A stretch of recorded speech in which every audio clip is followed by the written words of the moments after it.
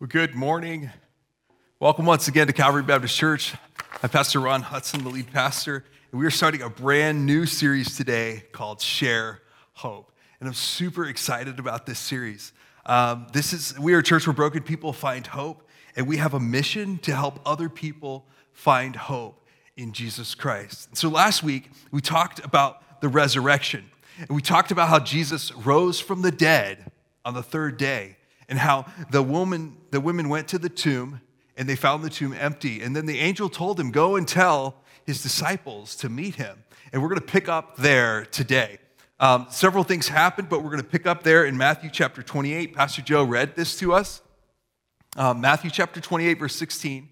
It says, now the 11 disciples went to Galilee to the mountain which Jesus had directed them. So Jesus told them, meet me at the mountain. And when they saw him, they worshiped him. They worshiped him. But some doubted. Some doubted. And this whole series is about sharing the hope that we have in Jesus Christ. And if you're a skeptic like me, believe it or not, I'm actually a skeptic. I'm skeptical about a lot of things. Just ask my wife. I'm always like, I don't know about that. It's fake news. I'm skeptical about a lot of things. I look things up. I do the research because I don't want to believe things that are false and that are fake. And if you're a skeptic like me, there's something that pushes back in the back of your mind. And when someone says something like, everything's going to be okay, don't worry, everything's going to be fine, then there's something in the back of your mind that says, well, yeah, but maybe you're just not intelligent enough to think about all the problems, because I'm thinking about problems. And so you can have doubts in your mind.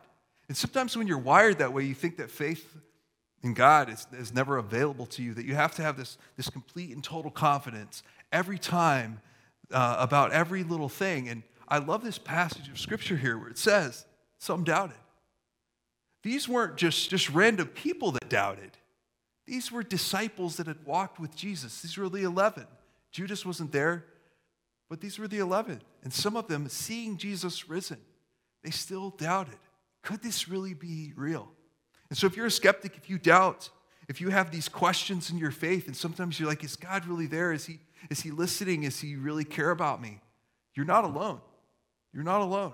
You're in great company with the disciples, and you're in good company with me. If you're a questioner, then be encouraged, because our kind was there at this pivotal moment when Jesus gave his great commission.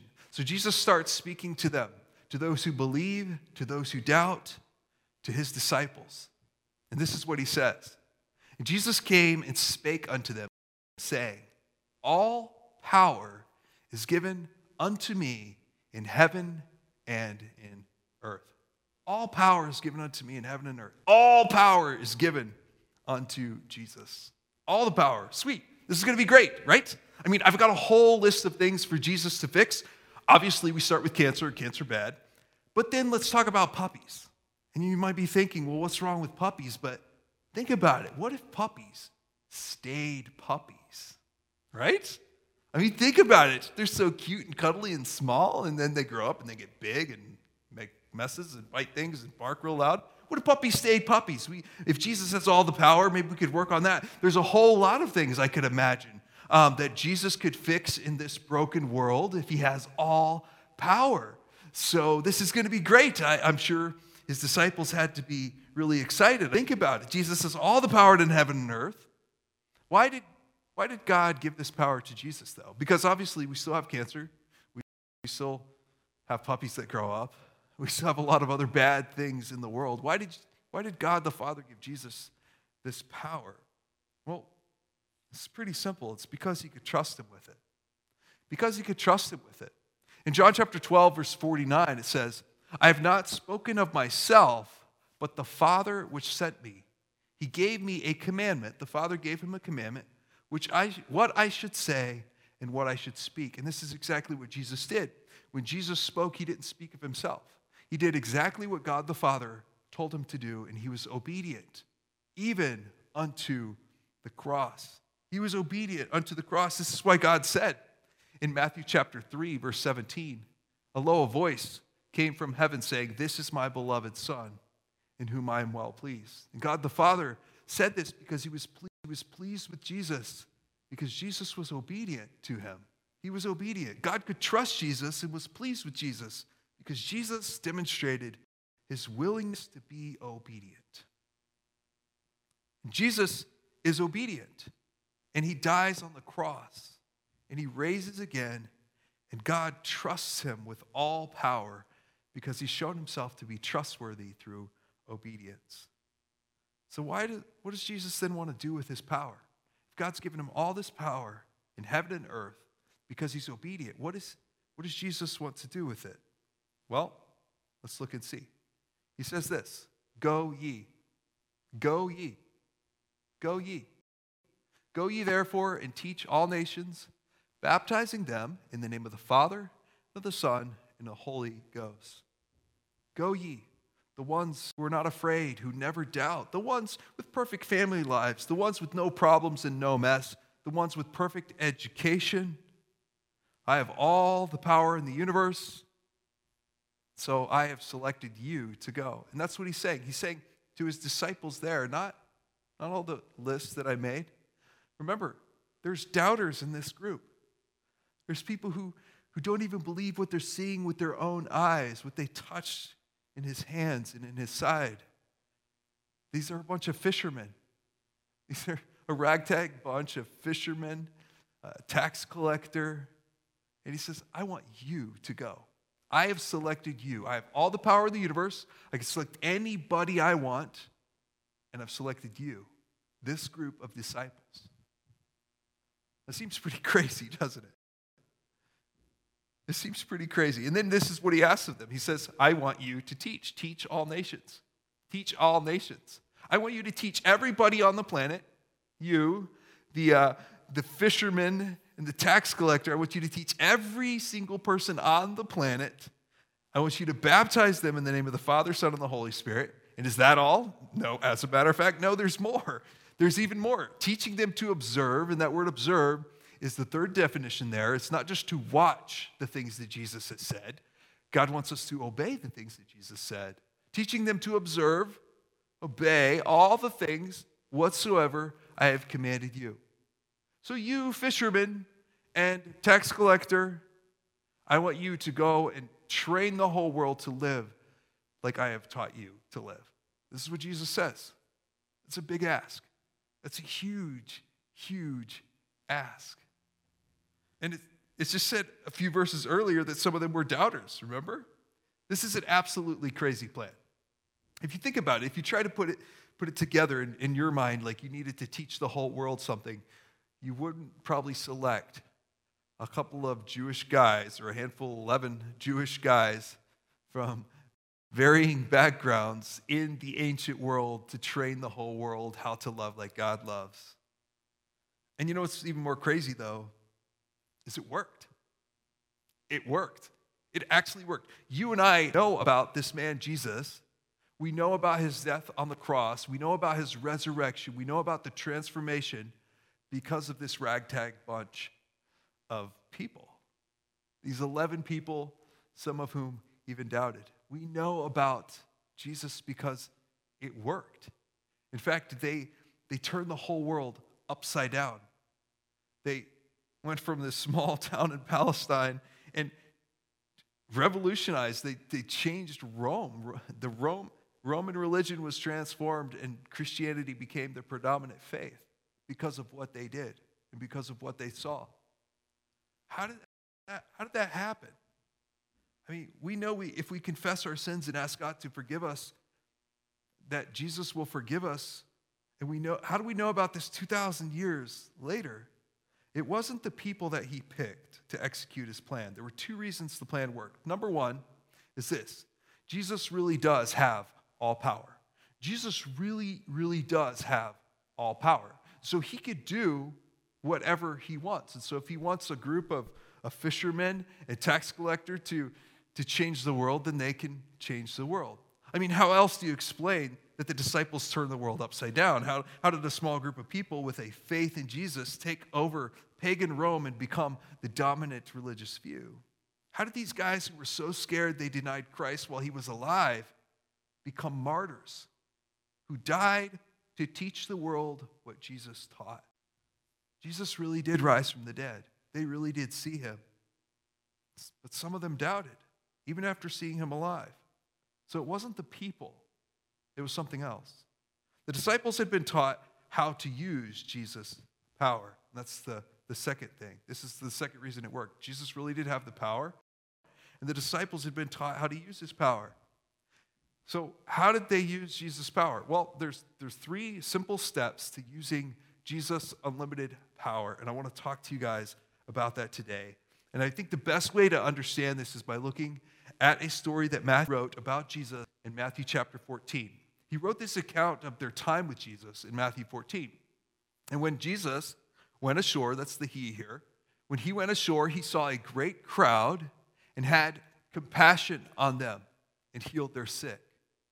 So Jesus has compassion on them.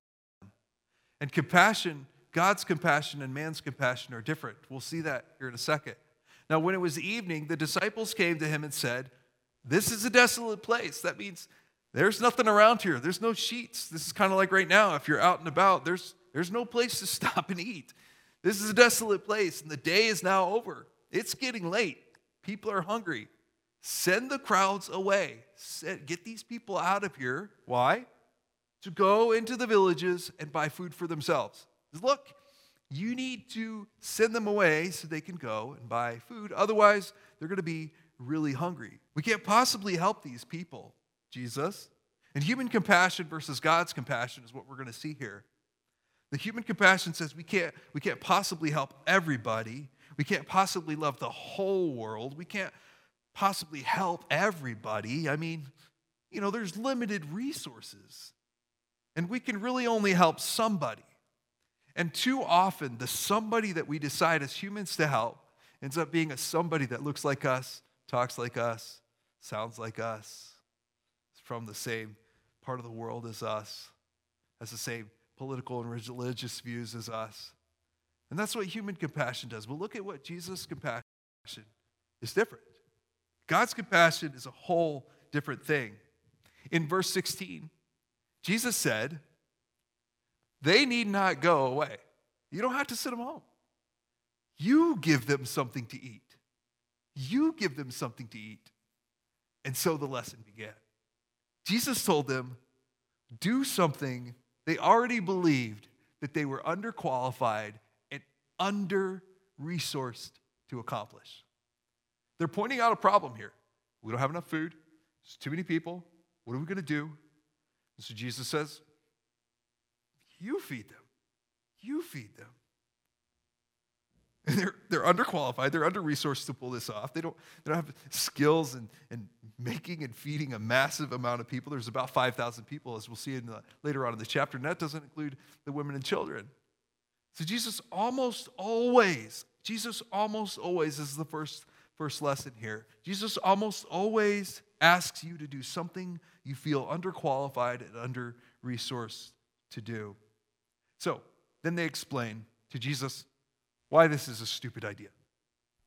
They say to him, we have only 5 loaves here and 2 fish.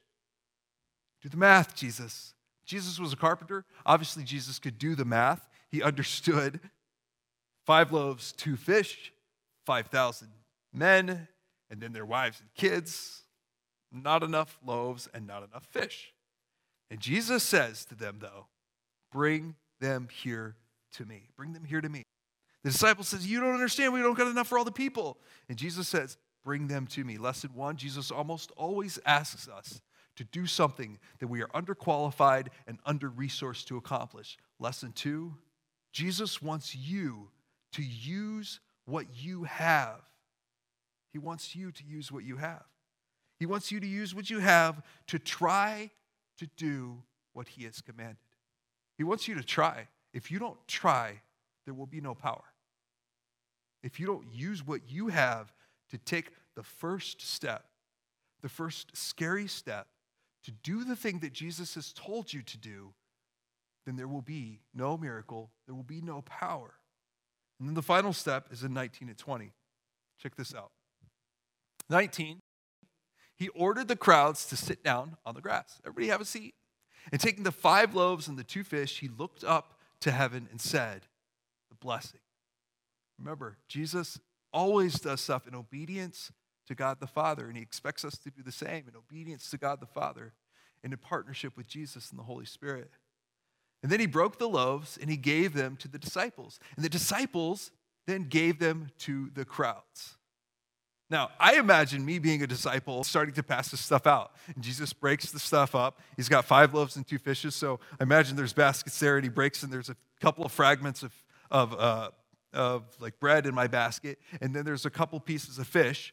And I'm counting, because I'm a skeptic. I'm counting as they're going into the basket. And we're putting it in the basket. We're divvying it up. And then I go to the first row of people, and there's 5,000 people, and there's a giant row of people, and they're all set in these rows. And I go to the first row, and I start handing them, and I'm like, I'm going to feed 5 people. Like maybe 5 people. And so I'm like, you only take a little bit. Nope, 1 piece is enough. 1 piece is enough. And I go to the next person, just a small piece, just a taste. Just everybody gets a little taste, okay? We don't have enough to, just a little taste, you know. It's just a snack. It's not a whole meal, okay? And so then we go to the next person. Just a little bit, and I can imagine myself going through the row, just a little bit, just a little bit, and then the guy grabs 2. You put that back. Everybody's got to eat here, okay? And so and we get through the row, and then the whole row's fed. And I'm like, huh? And I look, and I've got a few more.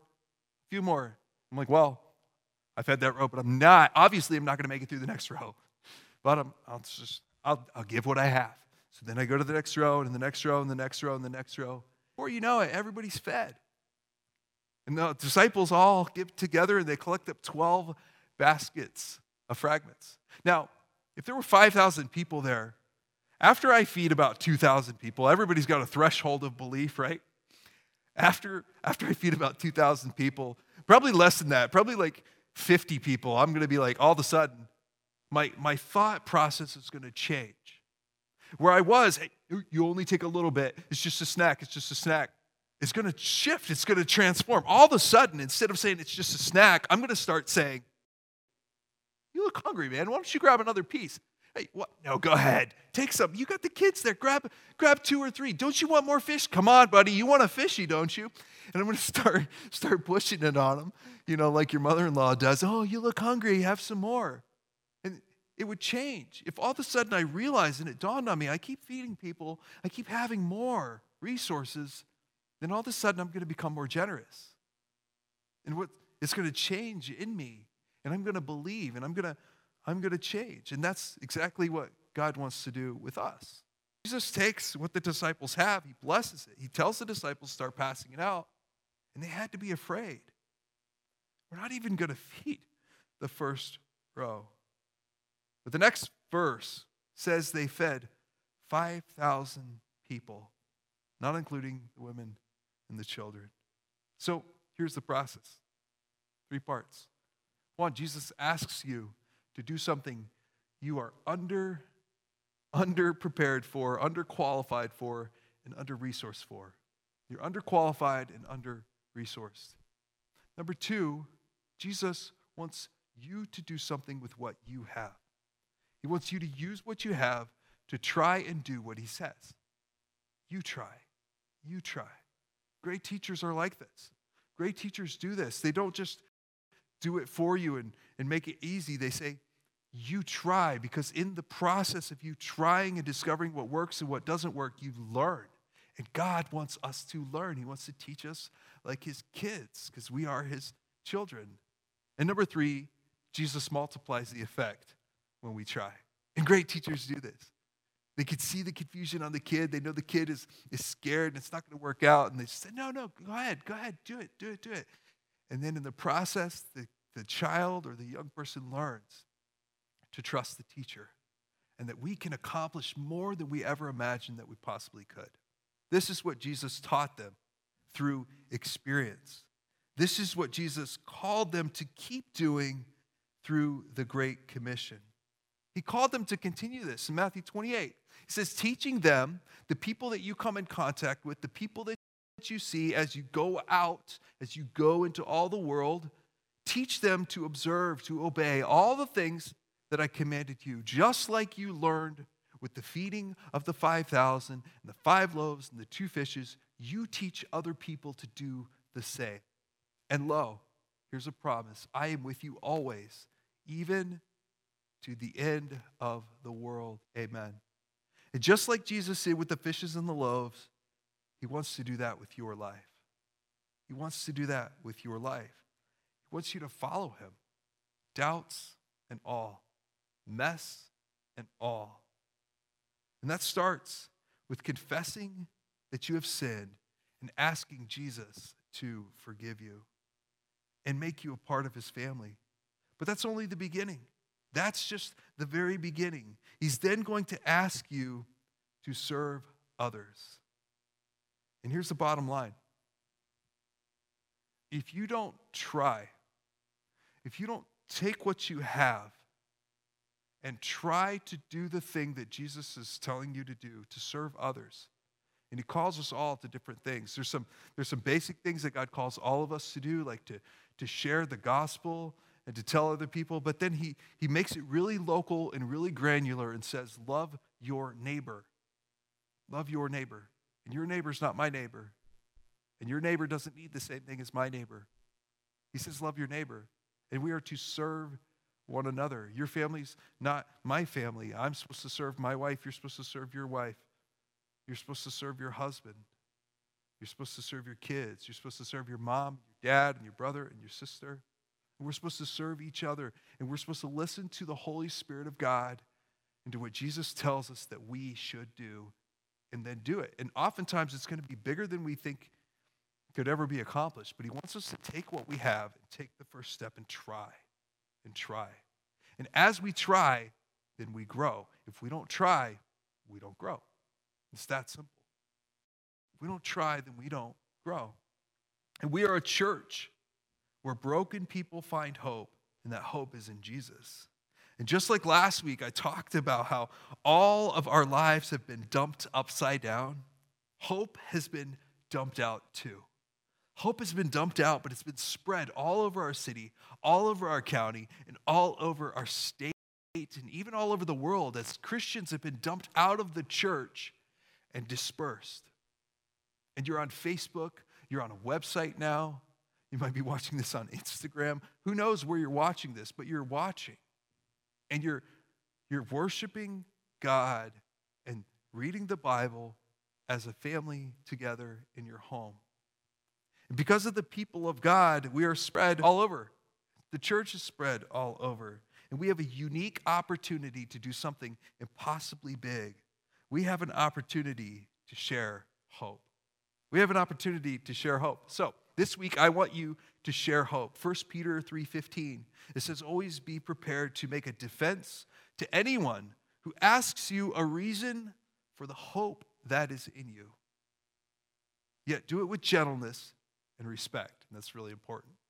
So this is your homework. I want you to share why you have hope.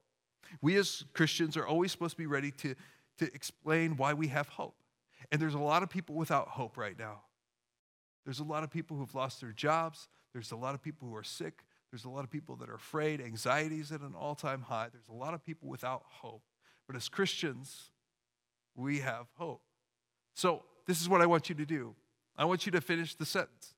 I have hope because. I want you to use that as a writing prompt. I want you to use that as a thought-provoking prompt. I have hope because. And then I want you to take it a step further. I want you to record a video or write a post on Facebook, YouTube, Twitter, Instagram, whatever you use, wherever you're at. Maybe it's on Twitch. Maybe it's to a friend on Xbox Live chat. Maybe you call somebody. Maybe you FaceTime somebody. Maybe it's on Zoom. But I want you to share this message of hope. Why do you have hope right now? Why do you have hope? I want you to articulate that. I want you to think about where you're at, what you have, what you are thankful for, what God is doing in your life. What are the opportunities? What is the hope that you have in Christ? And I want you to share that. I want you to share hope with those around you because it's your responsibility. Just like the 11 disciples that he said, many of them were doubters even in that moment. He said, go ye, you go. And that's what Jesus has told us. We can't just stay in the church building anymore. We have to leave the church building and share hope. That's what the Sycon is. We are out of the church. We are leaving the building and becoming the church. So I want you to share hope. That's your homework this week. I have hope because. I want you to share that. Use the hashtag share hope. That way people know, and we can share those on our Facebook page. We can hopefully encourage other people to share hope as well, so that people know that there's hope available to them through the church and through Jesus. Let's pray. Dear Jesus, I pray for your supernatural power. You said you have all power in heaven and earth. So I pray that you would give us your power. Give us your power to write our stories of why we have hope. The things that have happened to us, the things that you have done, the ways you've sent people into our lives, the ways you have challenged us and grown us through the Bible, through so many different avenues and so many different stories of everybody listening to this. God, I pray we would write those stories, that we would share those stories, that we would let other people see the hope that we have in Christ. And for those of us that are skeptics who doubt, I pray we would sit down with a pen and begin. We would try. We would take whatever we have and say, I have hope because, and maybe it's a tiny hope, but we could write that. We could share that. We could let people know why we have hope. God, you are my hope. I trust you. I believe you. You will bring us through. Bless the church. Bless your people. In Jesus' name, amen.